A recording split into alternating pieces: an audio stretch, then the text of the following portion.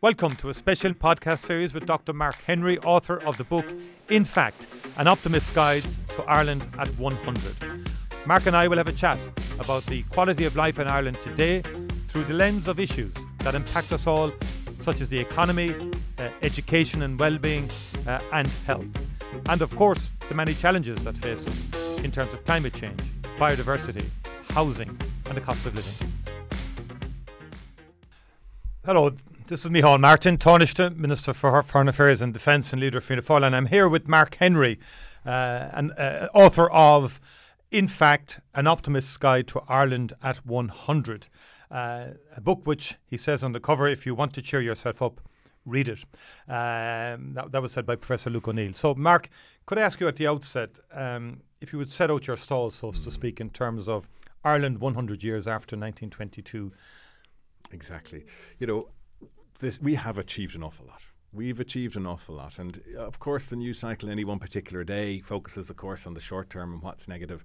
But we only have to look back on that 100 years to say, wow, not only have we taken our place amongst the nations of the world, we've taken our place amongst the leading nations of the world by any reckoning. And I'm going to provide the evidence in our chat here, whether it's the top 10 best this or the top 20 that. Ireland is up there amongst the leading nations of the world. So, for example, we'll just take the United Nations, who produce an annual kind of human development index, right? And they say of all the places in the world, Ireland is currently 8th in terms of quality of life, 8th best in the world in terms of places to live. And they're looking at that from a variety of perspectives. They're saying, well, do people live long and healthy lives here? So, I mean, we are, let's touch on that. We're one of the longest and longest living and healthiest places to live. They say, secondly, what about education levels? Again, when we'll talk about this, right? Ireland has amongst the most highly educated peoples on the planet.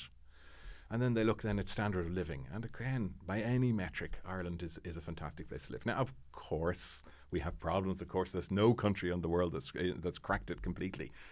But by any objectives, we've done really, really well. And I wrote the book, An Optimist's Guide to Ireland at 100, because, of course, we celebrated our 100th birthday there in December, at least the 100th anniversary of the foundation of the Irish Free State, and ultimately then, of course, the republic that we're living in today. I did feel, of course, we should be celebrating that occasion a lot more. There was no public holiday. We didn't have parades down O'Connell Street. And I should ask you, Tánaiste, why we didn't celebrate that wonderful occasion a bit more.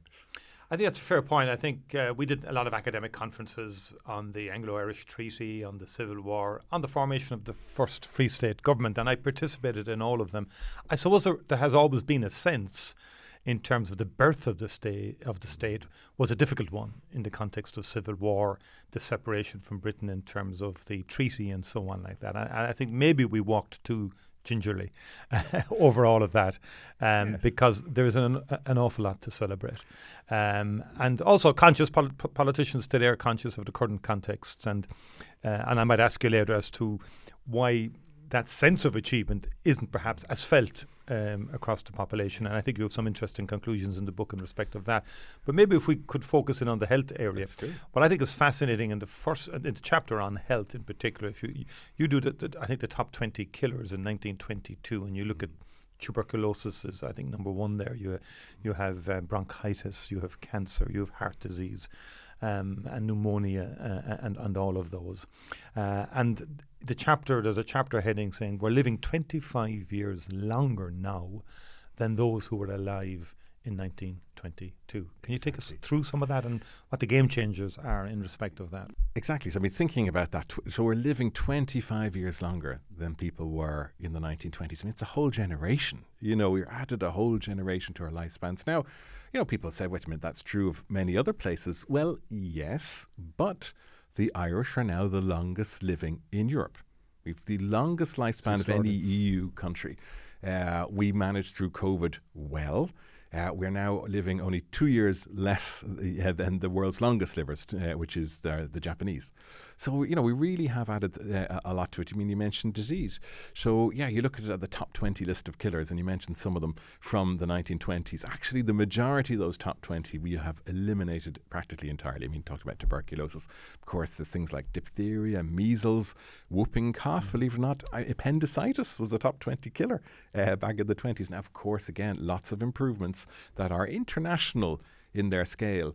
Ireland hasn't solved appendicitis alone, but we have practically been really extraordinarily good at both adopting healthier behaviours as citizens and investing in our healthcare system. Now, people say, now the healthcare system. Yeah, but hang on. Again, in our own lifetimes, in the 1970s, the Irish government was spending at that time an average about €350 per man, woman and child on healthcare in today's money. Now, it's over €3,000 per man, woman and child in the same currency.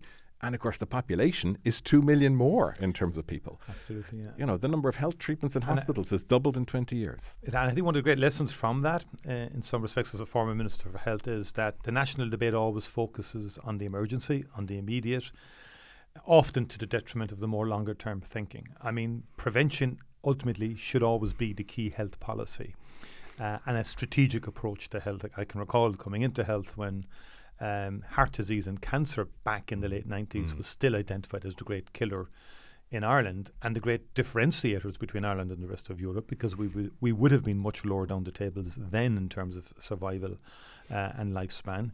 And really it was the more strategic look at cardiovascular, which took in behaviour, healthy eating, exercise, very basic things, but very often any Minister for Health will be drawn away from that strategic sort of perspective, and you're back into emergency departments, which are very important for the person right now who's waiting hours to get a bed and so forth. But sometimes it can skew policy focus. And I think that's one of the lessons I draw from the book, that if you stand back and look at the longer term, you see the big changes are around lifestyle and prevention. Accident prevention, for example, in terms of road deaths and so on. Well, exactly. I mean, you talk about cancer mortality rates. So, exactly, like even for those in the 1990s, if you had a cancer diagnosis, 60% of people, that was a death sentence within 5 years. Unfortunately, they passed away.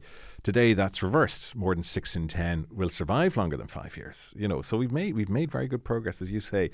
And again, one of the key points there, the centres of excellence that was developed in more recent times. A lot of opposition to that. I can remember all the protests around hospitals, action committees, don't move the cardiac from here, don't move the cancer centre from here. We don't want it centralised in one area. And there was a political campaign almost in every county hospital as we evolved. Exactly. But as you say, it was that centralisation that made specialists of doctors. In other words, you had people who weren't in a general hospital, doing 1 or 2 breast cancer tumour removals a week. Instead, you had people whose job it was to do that every day of the week, and building up that expertise has absolutely increased the survival rate for a cancer diagnosis. So absolutely, that building up of specialisms has been one of the success factors. And of course, you talked about how people's healthy behaviours have changed. And of course, for cancer, one of the huge ones was smoking, cutting out smoking. I mean, you go back to the early 70s, smokers on average were smoking 20 cigarettes a day. Average, never mind, some who were the occasional smokers, So, of course, I remember being in Geneva at the World Health Assembly, and there was a human skeleton up on the wall, and about 100 diseases kind of coming out of it, all related to smoking. And in many respects, it's one of the great no-brainers from a health perspective. And what was very interesting during the smoking ban and all of that was when you subsequently, when you surveyed people, which we didn't do in advance of the decision, but afterwards, most people wanted to give up. Yes. Most people want to give up.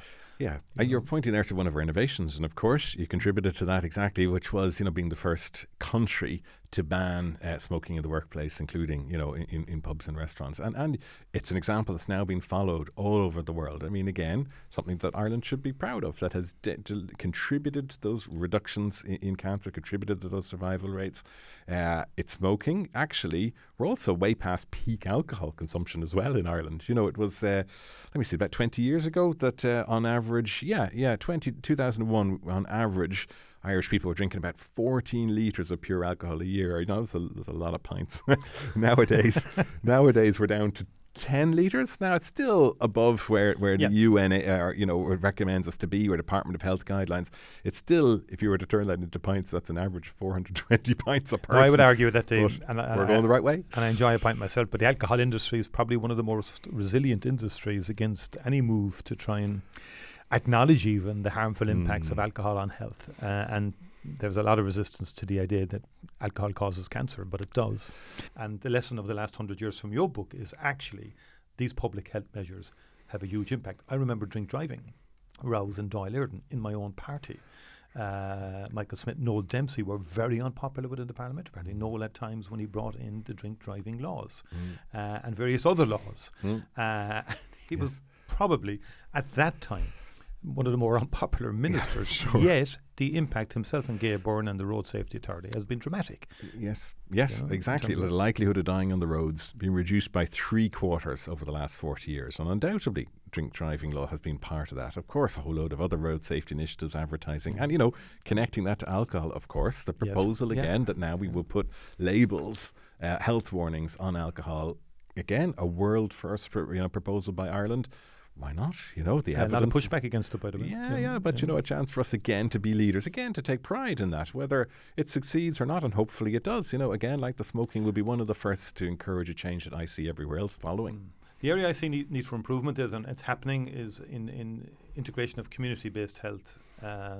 So the community enhanced program that HSE are rolling out now, and the government is rolling out, but the idea that we would, in terms of, again, it's to do with healthier lifestyles, and it's to do with sort of working with senior citizens, working with young people in terms of mental well-being in the community, I think can yield better results. And if we can integrate that with the acute systems, those are the big challenges which we haven't managed to crack over the last 20 odd years. Well, and one I call out in the book, because I do talk about some of our challenges we had into our second century, is of course the excess weight of the population as well. In other words, the degree of overweight and obesity in the population. So again, there's only unfortunately a third of us, a little over a third, who are described as normal weight. Nearly 4 in 10 of us are overweight. A quarter of us are obese by the medical definition. So, and the point is a bit like smoking, right? That'll take 20, 30 years to see when we get to older age. If we're carrying that weight, that's obviously going to have implications for us. And again, by some reckonings, Ireland is amongst the worst in Europe in this. Yes. But Professor Donal O'Shea and others have been highlighting this for decades, to be fair. I recall setting up obesity task forces. You need persistent focus on this. I think the emphasis on sport is important, but of course not every child in the classroom is entirely sports focused. So this idea of really making physical education part and parcel of every child's life is key. I remember reading a book on Okinawa one time. There was a major health study done in the 1970s, and they had the longest, they had the most centenarians of any place in the world.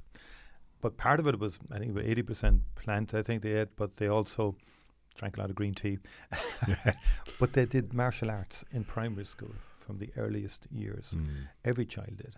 And I wonder, was that a factor both in their mental well-being and in their physical lifespan and so forth. So I think we have a bit of work to do there. I think there's that, and I think, there's obviously a lot of growing evidence now that ultra-processed foods are contributing, and that we aren't really appreciating that a lot of the processed food stuffs and the ingredients in them, which encourage us to consume more of them, whether they're crisps or ready meals or whatever, are actually harmful in the amounts that we're eating them. So I think exactly where there's another wave coming of public I think fresh health. food and if we can locally source it, I think is the key in season. The final point I would make to you on health is this, that 25 years we're living longer. We're at the top of the EU league table in terms of lifespan. It's an incredible fact.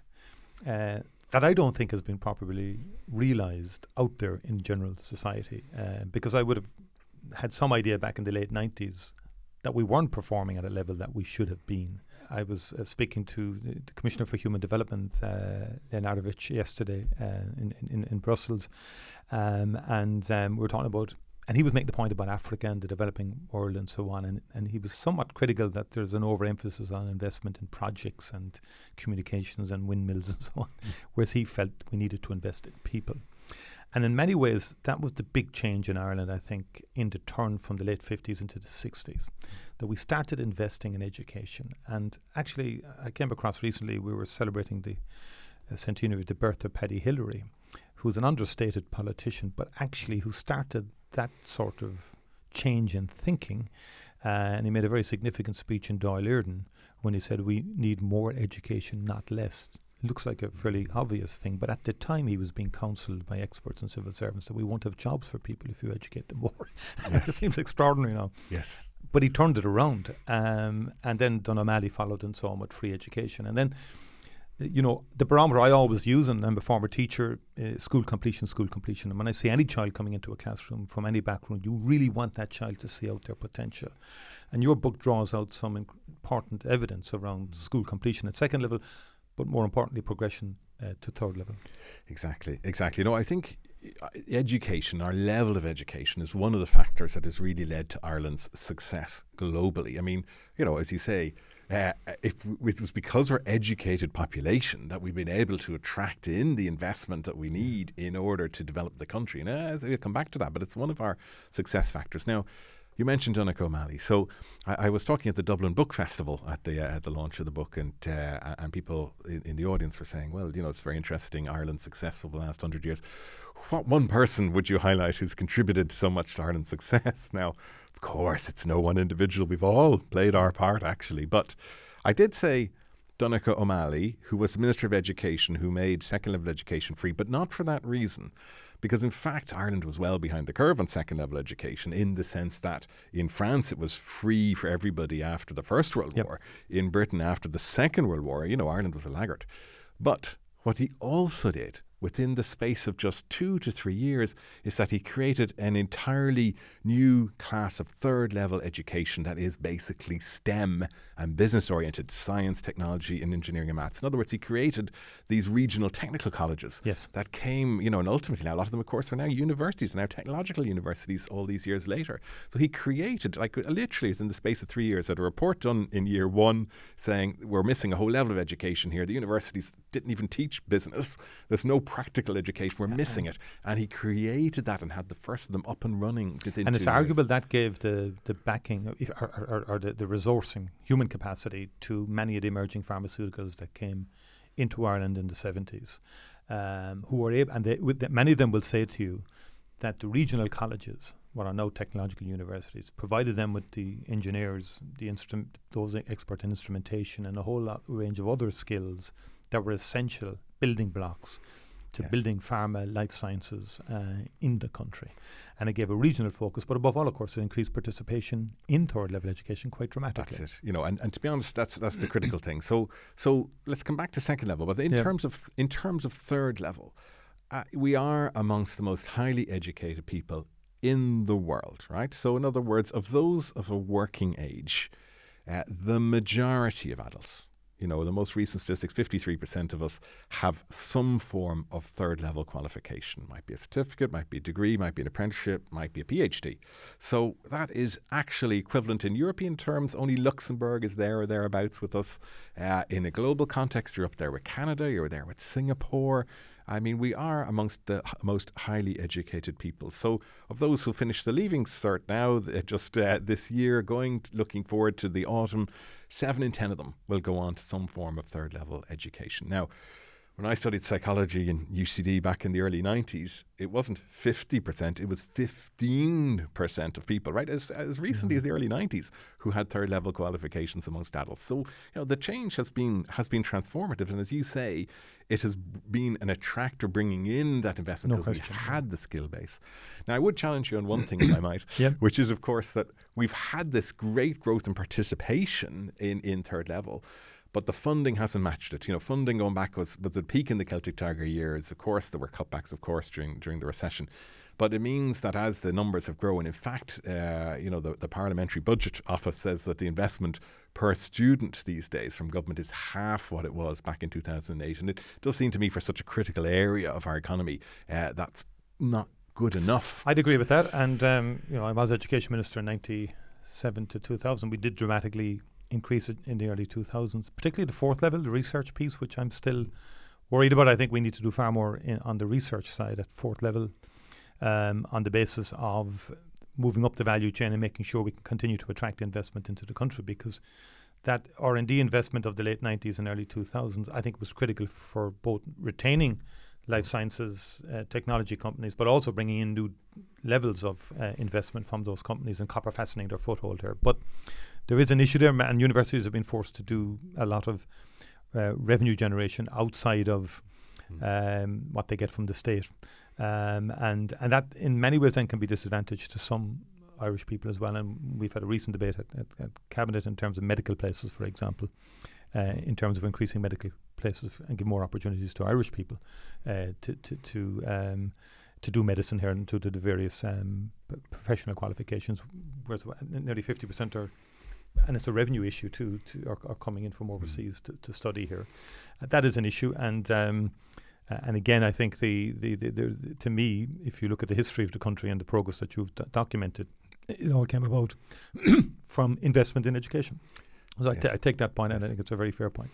Yeah, I mean, as you say, we've had huge increase in participation, for example, in second level. But you don't have to go too far back in history. Again, when I was in second level education, dare I say it, in the 1980s, at that time, of those who came in, let's say in first year into second level education, only 3/4 were coming out the other end in terms of finishing a leaving cert. So a quarter didn't, So I mean, and their job prospects obviously, were curtailed as a result. We've seen huge increase in that. In other words, the completion rate that's going into second level, now it's more than 9 in 10, will finish. But importantly, actually, there are a chunk of people now receiving second level education, a group who were not even catered for back in the day. Correct. Yeah. In other words, those with special needs, they weren't even in the second level education system back in the 80s. Now, of course, that means you'll never reach 100% completion rate for leaving cert, because that's not going to be appropriate for everybody. But I mean, that is, again, not only are we having more success in keeping people in the system and giving them a good quality, second level education, but secondly, we're catering for a whole range of special needs. And in fact, I give you credit there as Minister for Education. Obviously, you started investing in special needs assistance in the classroom. Yeah, and that's been transformative. We need to do more there, though. I would be critical myself of the absence of therapies in the classroom. It's an ongoing debate between health and education in the sense that they're in the health service. Whereas my view, optimally, I think, as maybe from an education perspective, we need multidisciplinary teams in the schools so that the speech therapists, the occupational therapists, physio are available to children as they learn, and you have that multidisciplinary dimension, which has been trialled in a number of schools and has worked out very well, and that's work in progress. But it is an issue that many parents will be angry about, and rightly so. And I think that chapter isn't complete yet in terms of special needs, and it remains a passion of mine. And we have to get the synergy between health and education right. We also, I think, have to make sure that as we expand participation, that we broaden the curriculum, which we have been doing, and that the leaving certificate and that whole area of assessment must come more into play, because we have to get more challenging in terms of the skill sets we can impart to younger people. It's not we've cracked the participation piece and the completion piece, but we need to make sure that every child kind of gets the chance to fulfill their potential, and very often the right program, the right type of completion certificate, be it a leaving cert applied, leaving cert vocational, and also the celebration of apprenticeship now is very, very important, and that has come back into the mainstream, which is great. Interesting ESRI study done under the Shared Island Initiative that we started 2.5 years ago, school completion between Northern Ireland and the Republic, and it's much higher in the Republic because of the DESH programme, which we brought in over, I think, 10-15 years ago, which gives additional resources to schools in what we call disadvantaged areas and so on, issues. And it's very interesting because in the North it's an issue that in certain communities the school completion rates are still quite low, and the progression to third level is quite low, with consequences in terms of participation in society and feeling belonging to society, or alternatively alienated from society. So we have examples of where the centrality of this in societal terms can never be understated. Yeah, no, all of that investment in putting special needs assistance, for example, into classrooms has dramatically improved, the pupil-teacher ratio. And people I think people underestimate this. I mean, even I had a child just finished her primary school education, the last of 3. Thankfully, they're all in secondary now. She had a graduation there just recently, such as it is. But and people still say, well, wait a minute, there's still 30 students in that class. Yeah, but actually, there's 2 teachers in it. Actually, so the average number of teachers or number of pupils, I should say, per teacher in primary school has dropped from, again, 1970s, it was 30 to 1. Now it's 15 to 1 because actually, there are 2 people, generally speaking, in a lot of classrooms helping those kids. So, and I know teachers' unions say there's not enough teachers, but I say 2 things. I say, 1, look at the very recent research that shows that 4th class reading ability in Ireland, a second only to Singapore. So the international figures, our kids are really well educated. It's primary level. So again, excellent outcomes. My view is we have a very strong primary system, and I think a lot of that goes to the teacher training colleges, both in physical, in situ and online. But I think we must never lose that. And I think we as parents, we found that the primary system is very even standards across the entire system. It's a very strong system and very high quality teachers on the ground. And I don't think we can ever lose that investment in teaching. Yes.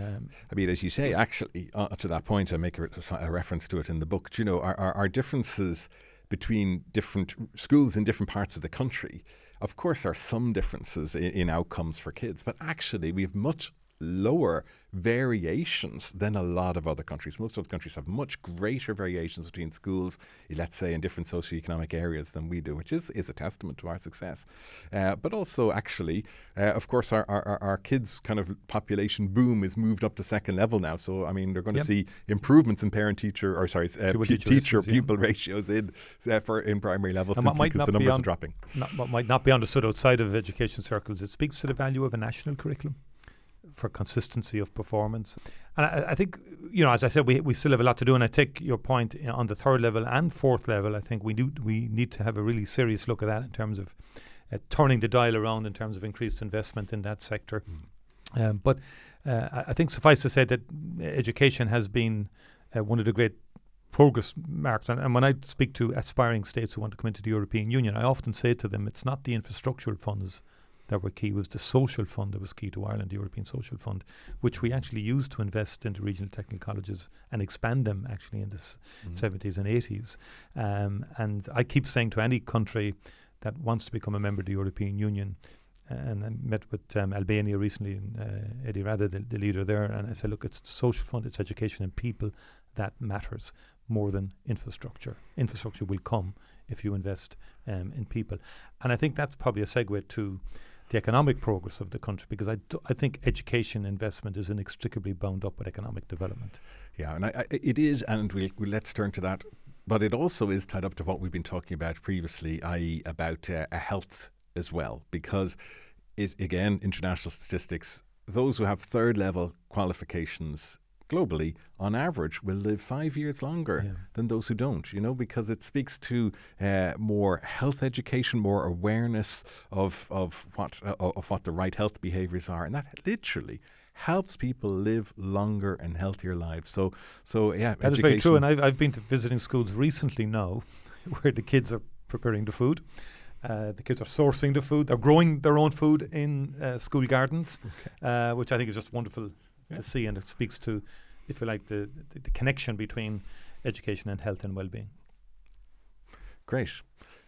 So, do you want to segue now to the economics? And that inextricable link between education investment and the economy. And again, it seems to me that period, turning point, the early 60s, it's a very important decade in turning Ireland around. I get that sense, because instead of looking inwards, we start looking outwards. And sometimes I think in this era, we underappreciate the absolute importance of Ireland being global, of Ireland being a core member of the European Union and a proactive member of the European Union, because it's all about that outward-looking impulse which turned our economy around. I strongly agree with that. Again, for me, Ireland's open disposition is one of the key success factors for Ireland as a nation over the last 40, 50 years. Openness in the sense of being open to bringing in foreign investment, sure, but also the talent, which isn't necessarily here. We have to bring it in order to help those companies grow. There's an openness there in so many ways. I mean, we'll touch on it. But, you know, my favourite graph in the book, in fact, an Optimist Guide to Ireland at 100, is GDP per capita in real terms over the last 100 years. Now, what does that mean? It means our how much, on average, economic wealth there was per man, woman and child in the country since the 1920s. And you go back to the 1920s and, you know, the average wealth here of an individual was about 60% that of someone in Britain. It was about 40% that of someone in the States. And it remained that way in the 20s and the 30s and the 40s and the 50s. It began to go a little bit in the 60s, but we didn't catch up. So did those other nations grow. It was only really when the Celtic Tiger, that took off and transformed Ireland in the 90s and into the noughties. That's when we saw our Irish GDP per head begin to exceed Britain in the mid-90s and touch up there with the US in the noughties. Now, people say, now, wait a minute, GDP, this includes some multinational impact. Well, okay, but it didn't in the 20s, 30s, 40s, etc. But yes, but I also demonstrate how that did have huge, genuine, real benefits for people. So let me talk about jobs, right? So in the 1920s, there were no more than 1.2 million people in employment in Ireland, in the 1920s, right? And in the 30s. Same number in the 40s and in the 50s. There was the same number in the 60s, same number of people in jobs in the 70s and in the 80s. So for those first 60 years of Irish history, there was no increase whatsoever in the number of people in jobs. Of course, emigration was the only solution. But then we began to see that export-led growth in the 90s. And within less than 20 years, the number of people in employment doubled.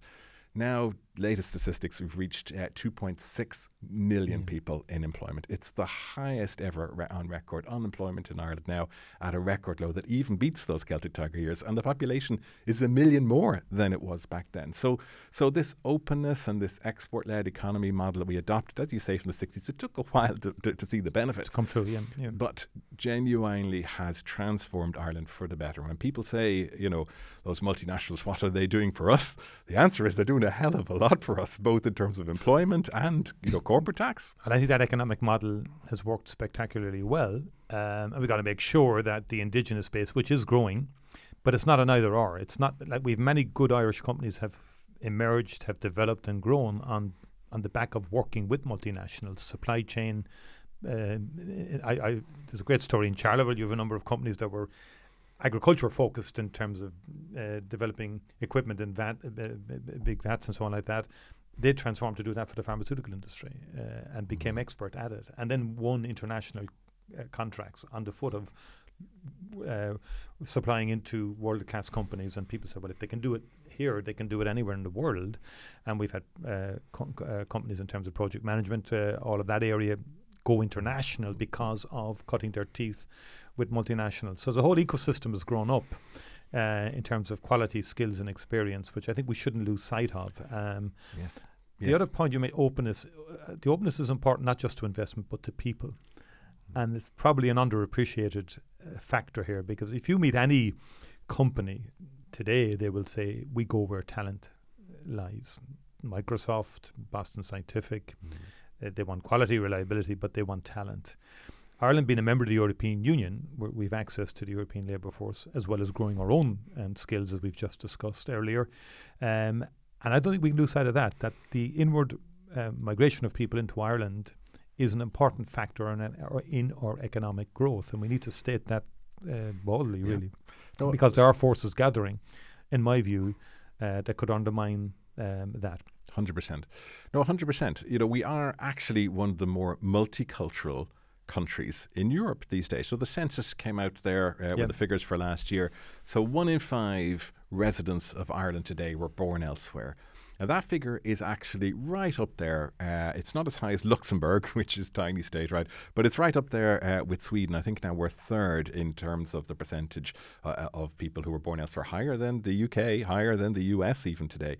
You know, and again, think about in our lifetimes, right? So, I mean, go back to the even the 1990s, before we had that boom, the equivalent figure was only 7%. A lot of those were, let's say, sons and daughters of returning immigrants from Britain or the States. So we have radically transformed now. In fact, obviously, this means that in macro terms, we've turned, of course, from being a country of emigration to a country of immigration. And I mean, hell, that's a hell of a lot better place to be.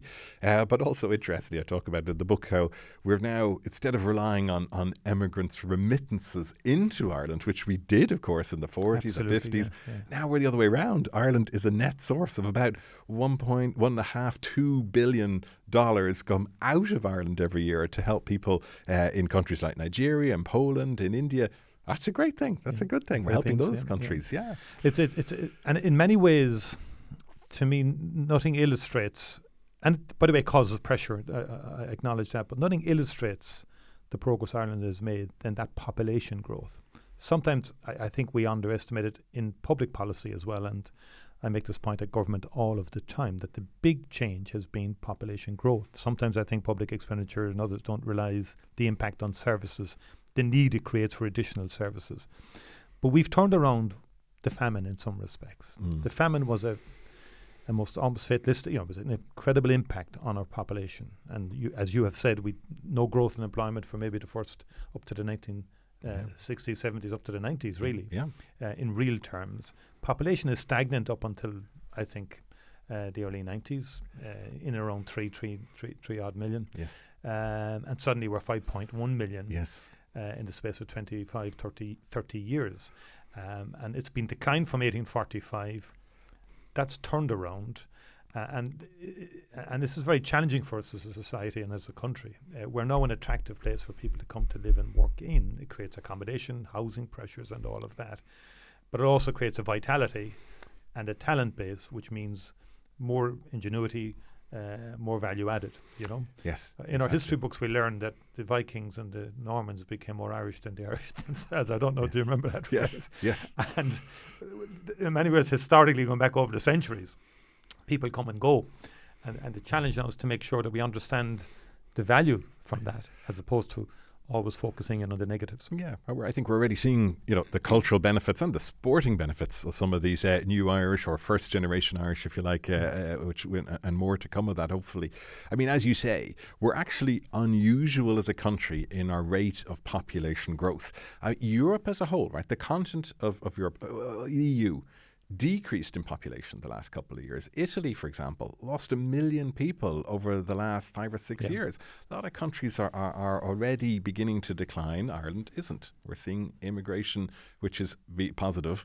Of course, as you say, that's putting challenges in particular on accommodation. Obviously, we all know the challenges around there not being enough new homes. I mean, back in the Celtic Tiger days, we were, delivering 90,000 a year. Obviously, we're touching back now on 30,000, but, we're suffering from, we have to do more, and we have to do more faster to deal with the housing issue, particularly for younger people.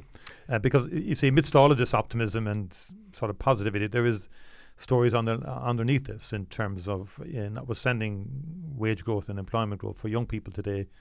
To buy a house is still very difficult, and that's why a whole range of schemes have been made available now to try and enable people to afford to buy, and to give the option of home ownership, which I think is an important anchor in society, as well as social housing for those that are not in a position to purchase homes. But we do need to get above 30,000. We need to be getting to certainly, I think, an average of 40,000 per annum. We're getting there, I think, and more young people now are drawing down mortgages, and but we need to move faster because of that population pressure that has come. Exactly. No, I mean, I called it out in the book as one of our challenges, obviously, for this decade, because to me, if we don't fix it soon enough, it begins to undermine one of Ireland's other success factors, which for me is our sense of community. Yes. We have a strong sense of togetherness, right? We don't have the polarization as much as other countries do. We don't have the them and us. No matter how people try to create that sense, in discourse, there isn't a real them and us.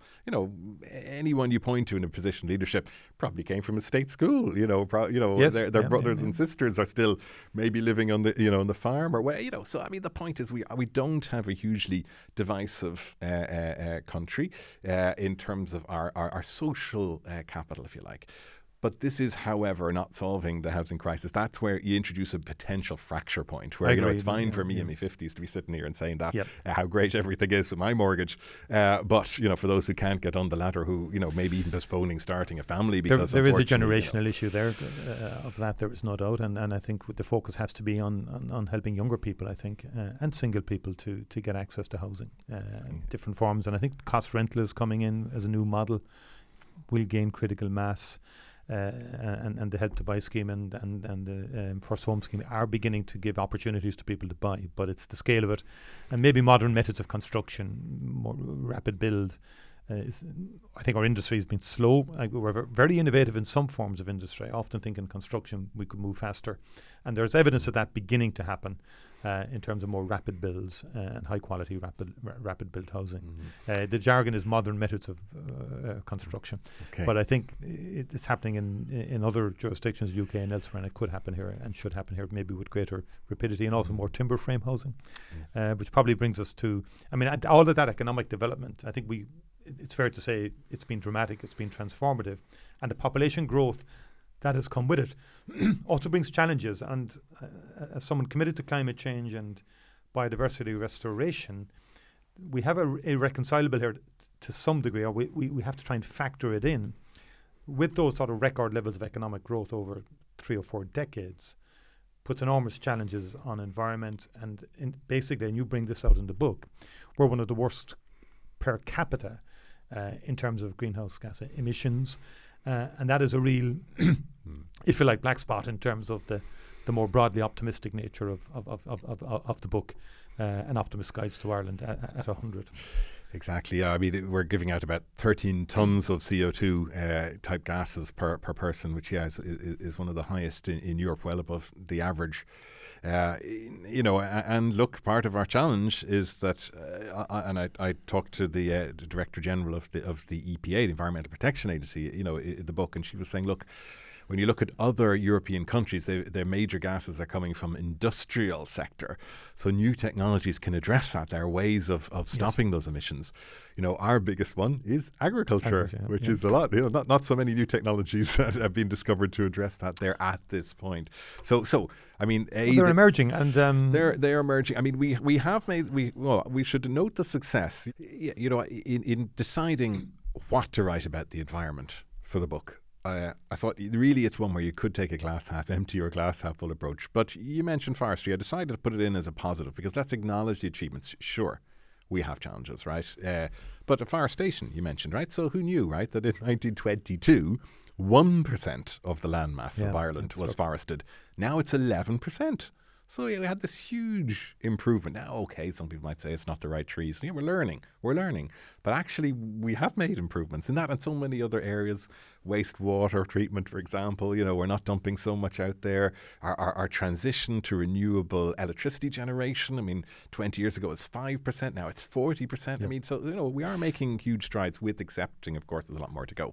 Yeah, I think that's fair. And I think in many respects, I was talking to a botanist yesterday, the real damage to our biodiversity was in centuries before the 20th century, particularly in trees. You can go back 2 or 3 centuries when we just deforested. And in terms of the potato crop leading into the famine, that monoculture thing. So a lot of biodiversity was destroyed, but a lot more still. So we have to really work fast to restore biodiversity. And that's why I favour the Nature Restoration Directive that the Swedish presidency compromised on. There's all sorts of debates going in the EU Parliament as to what eventual proposal will emerge, but a proposal should emerge. What worries me, though, is the water quality reports from the EPA. That can't go on, and I would be very clear about that. I think we have a real issue in terms of river water quality and all our lakes and so on across the country. That is not a good story as revealed by the EPA, and that's something we definitely have to work on. And look, it is a real challenge here because it's not easy. Well, we have managed as an economy over the last 10 years to decouple economic growth from our CO2 emissions. So we're holding level, essentially, our CO2 emissions while the economy is storming forward. So that's a success. Yeah. But of course, we need to reduce, right? The challenge is, of course, what is our most successful indigenous sector is, of course, food and drink production alongside tourism, perhaps. But, we are the largest exporter of beef in the Northern Hemisphere. In absolute terms, not per capita, in absolute terms, the Northern Hemisphere, but of course those are the cows. And at the same time, we provide 10% of the world's global infant formula, 10% produced here. But again, that's coming from the dairy sector. Yes, So there are great successful export industries for Ireland here, of course. And again, if we look back over the 100 years, part of our success has been the diversification of those markets. We were so reliant on Britain for so long after the 1920s. I mean, we're still sending 96% of our exports to Britain in the 40s. By the 60s, it was still more than 3/4. It really took a while for us Which I think to speaks diversify. to the importance of adaptability and flexibility and the capacity to respond to crisis. And I think we've done that well in the last number of years, if I say so myself. I think particularly on Brexit. I think that was managed and navigated. But I think at the heart of it, though, is the membership of the European Union. And I think we have to keep saying to people, it matters. And that diversification, there's no question it happened because of membership of the European Union. We started looking in a more focused way beyond just the bilateral relationship with the UK, which is still very, very important on a whole range of levels, the trade, economy, people to people and so on.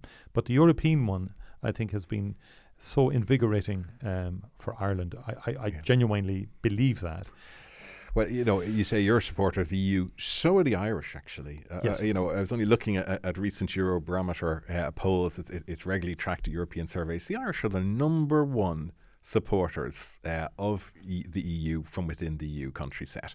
So we are number one. More than 8 in 10 of us believe that joining the EU was good for our country. Right up there at the very top of the table. And more than 80% of Irish people are optimistic about the future of the EU. Again, way higher than most other countries. We're up there with the Nordic set. And I think, for me, I do say in the book, look, our 100-year history was probably about our disconnection from Britain, our opening up to the rest of the world, our looking outwards.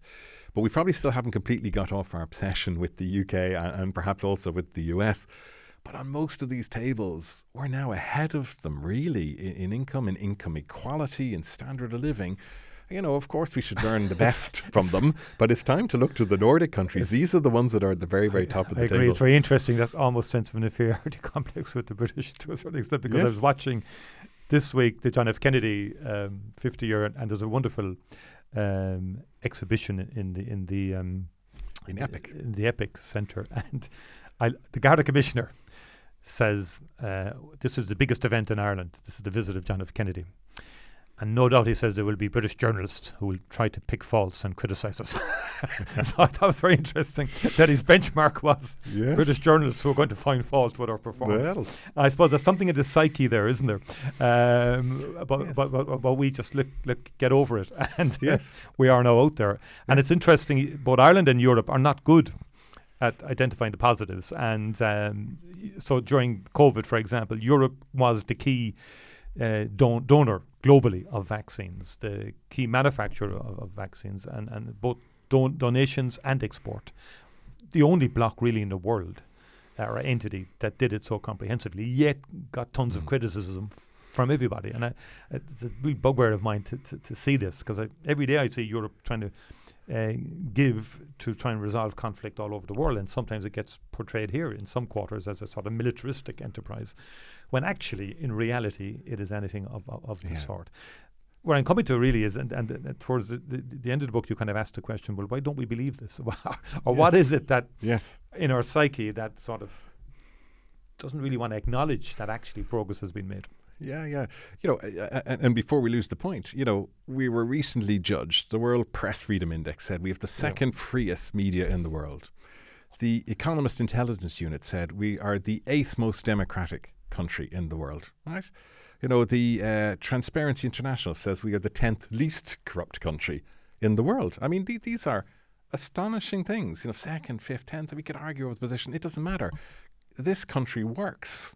This country, democracy works. Yes. In fact, 8 in 10 Irish people are satisfied with democracy. It puts us 5th highest. Right now, of course, that doesn't mean that they're happy necessarily with your performance or your decision today or the government on this, that or the other. But we recognise we have a system that is responsive to the people, actually. So actually, this is a very good place to live and has an a democratic system that others are looking to in terms of our participative democracy, the way we're bringing people in through constitutional conventions. I mean, these are models other countries are looking at. Yeah. But as you say, sometimes we don't give ourselves that credit. And, the news cycle, you might say, Mark, doesn't represent any of that. What's going on? And I talk in the book about the 5 psychological biases that blind us to positive progress, and look, human beings are built for the negative. Our ancestors were tuned to manage risk. I mean, the average lifespan, you go back 10,000 years, it wasn't beyond 35 years. It was the average of people lived. They just needed to survive. And in that context, we built in our brains a negativity bias. So all the evidence is there through psychology that, if there's an equally positive or negative thing, we all pay attention to the negative. That's what we give our eyeballs, our attention to, because that's what helped the ancestors survive, manage the risk, avoid the lion, run faster, So we do have that tendency. So, I don't blame media outlets for serving us with negative news. That is what we're paying attention to. Yeah, and there's probably a value in it somewhere.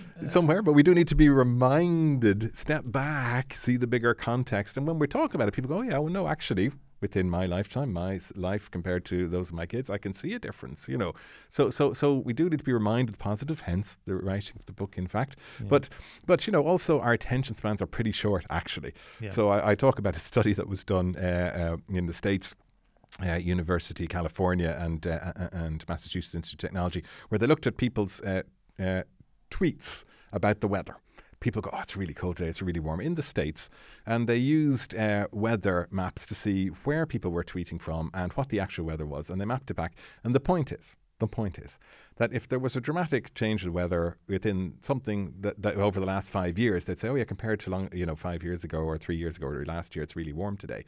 And people could and would comment on that. But the weather compared to 10 years ago or 20 years ago, people weren't commenting on it. In other words, those long, slow-moving changes, we as human beings find it very difficult to conceptualize. We're able to think the last couple of years, things are better or they're worse or they're not or whatever. But we find it very difficult to think about this. I call it progress attention deficit.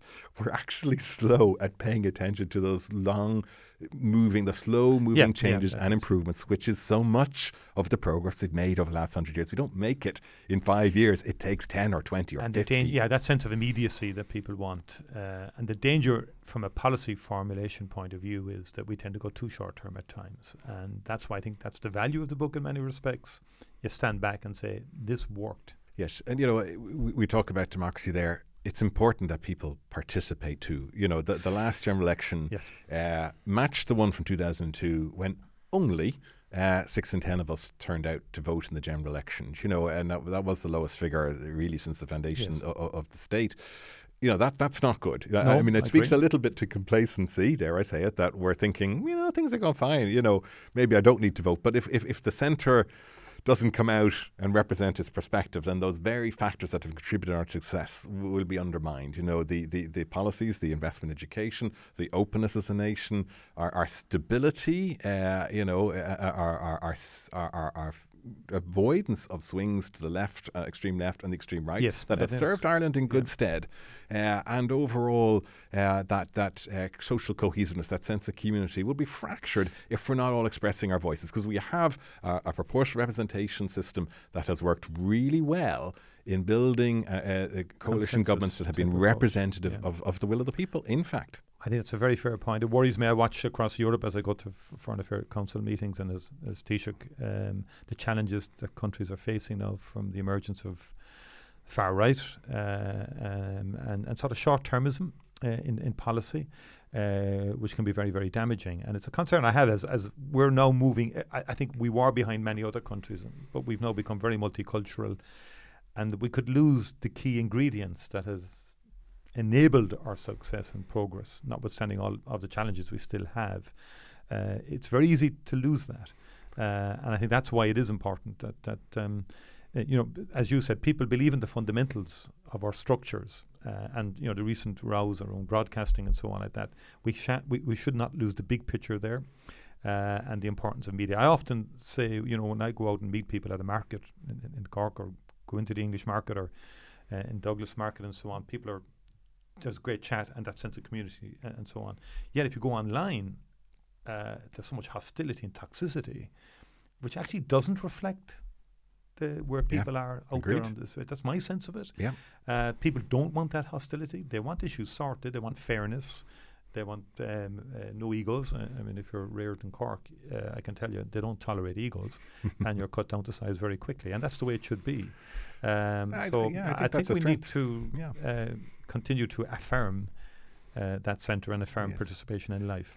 Yeah, I think it's a strength of the Irish electoral system, the multi-seat constituency. Some people say, it means that, and parish pump politics rules, and people can't see the bigger picture because they're drawn down to constituency issues. But actually, that has made our politicians close to the people, and that is not a bad thing. That has been a good thing. I mean, the evidence is before us on our success as a nation and what we've achieved, that our political system has not a them and us. Our politicians are not up there ahead of the people. It's not hard to meet Micheál Martin if you need to make a point to him. It's a very fair point, because I remember I did political science, a master's in political history, and I had to study all that area once time, and we should be more sophisticated like the Europeans and have list systems and so on like that. And there are times I gravitated that, but then when I sat in clinics in Ballyfehan or Mahon or parts of my constituency, a person would come in. They were the canary in the mine, telling you something's wrong with the system, something isn't working here, and you need to change it. Or other times someone would come with a very good idea that the system didn't turn up. And so that connectivity, whereas it can be onerous to us, a lot of hours and so on go into it, but it does have that connectivity, but also that sense of we're not totally removed from the realities on the ground. That you have a quicker sort of alarm system to say you need to start changing this because this isn't working for people on the ground. And it's I think actually I've come, my view is full circle.